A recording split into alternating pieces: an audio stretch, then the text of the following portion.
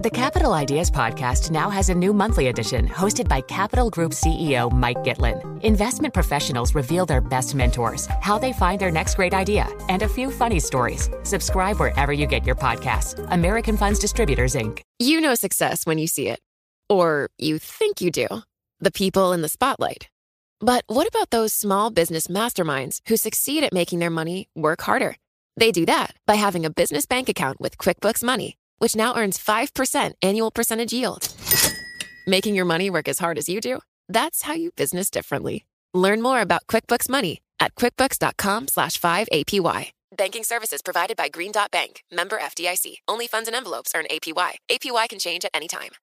It can be hard to see the challenges that people we work with every day are going through. I'm Holly Robinson Pete. Join us on The Visibility Gap, a new podcast presented by Cigna Healthcare. Download it wherever you get your podcasts. Ben Emons joins us, Managing Director of Global Macro Strategy at Medley Global Advisors. Ben, Doug mentioned the mantra, don't fight the Fed. It seems it's never been more relevant if you look at the past week or so. And I say that because not only is there no Fed put, even if we're heading into turbulent times, but the Fed is actually actively targeting equities and other risk assets. And we heard that from Bullard and Kashkari. It's a little unusual to hear them talking about that. So let me put it to you, true or false. You either have to be a brave soul or a fool to fight this tape. Yeah, don't fight the tape, Brian, because this is indeed a situation where, the inflation rate is just too hot. And you see it coming out of the Eurozone today, for example, right? The data there was again showing a surge of inflation building. And our inflation rate will be affected by that too. And even though that oil was down today and there's some, demand, anxiety about energy, inflation too hot means that the Fed has to take that position of financial conditions must stay tighter.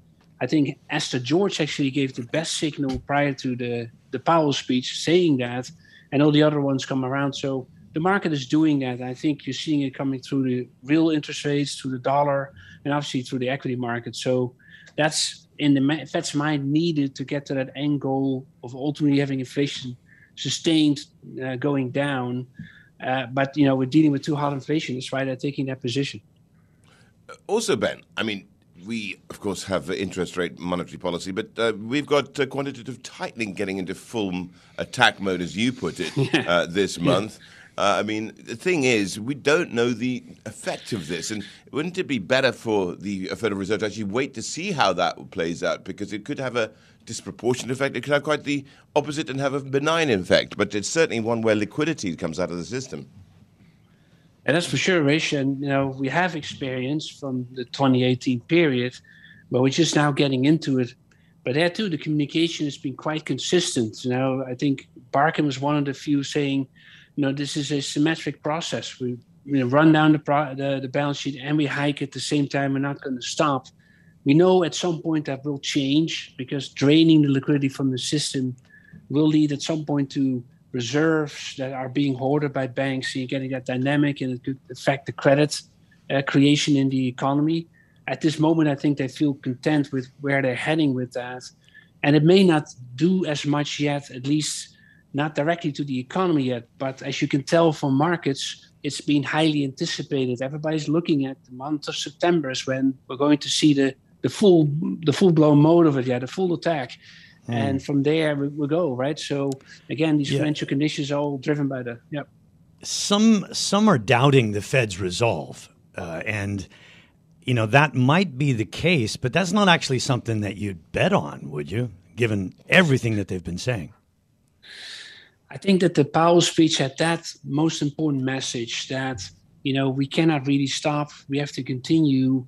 And I think this is where the market may have learned now, like this is a different message than indeed that message from the past where there was optionality around it saying, well, okay, we want to hike rates, but eventually they pivoted really quickly back to a new easing stance.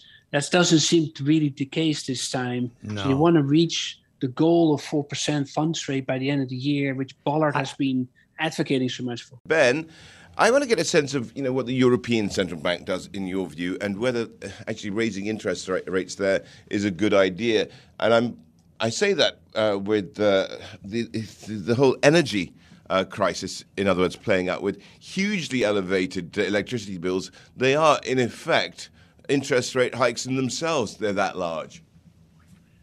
They for sure are, Rich, and this is really a complicated situation compared to the US because they are energy dependent, and they may have got their storage filled up to an extent, but there's a lot of uncertainty about how long they can keep their storage, so these electricity bills stay elevated. And then the ECB has to start reacting to this now.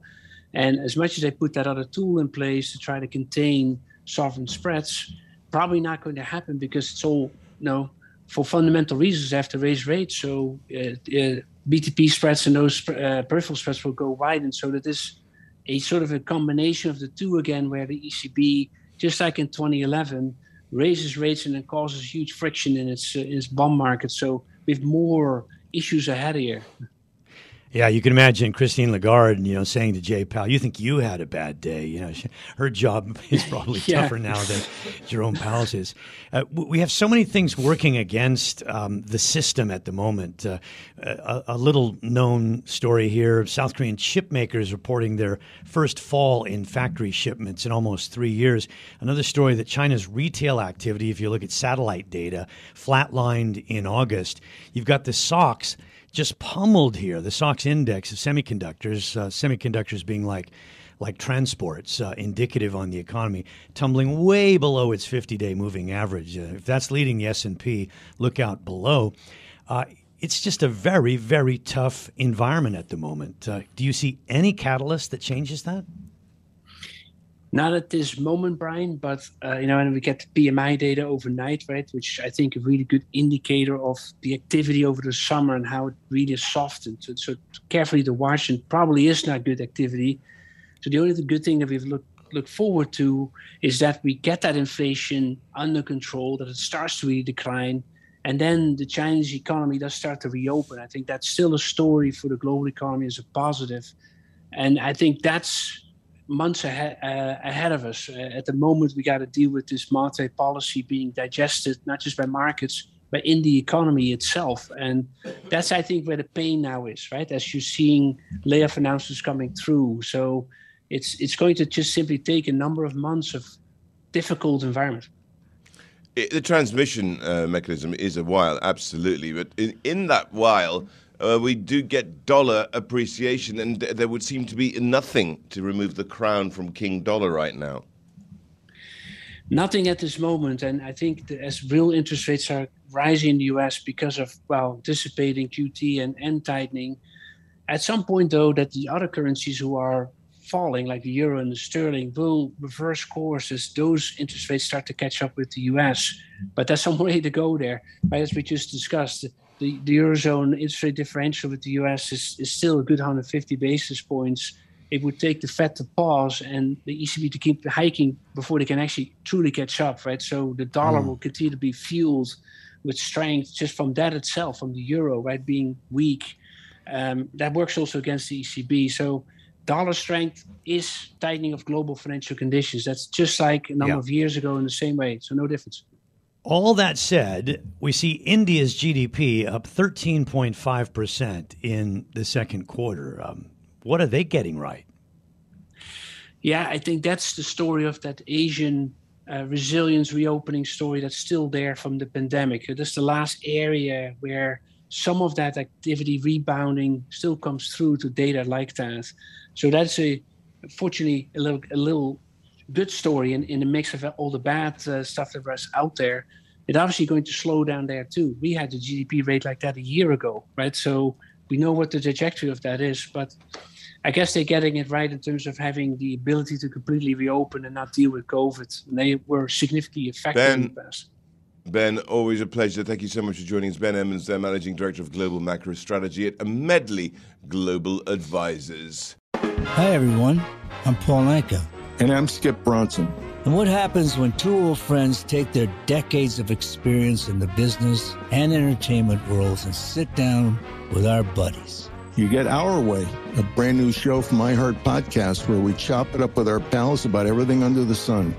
This is our podcast, and we're going to do it our way. Listen to Our Way on the iHeartRadio app, Apple Podcasts, or wherever you get your podcasts.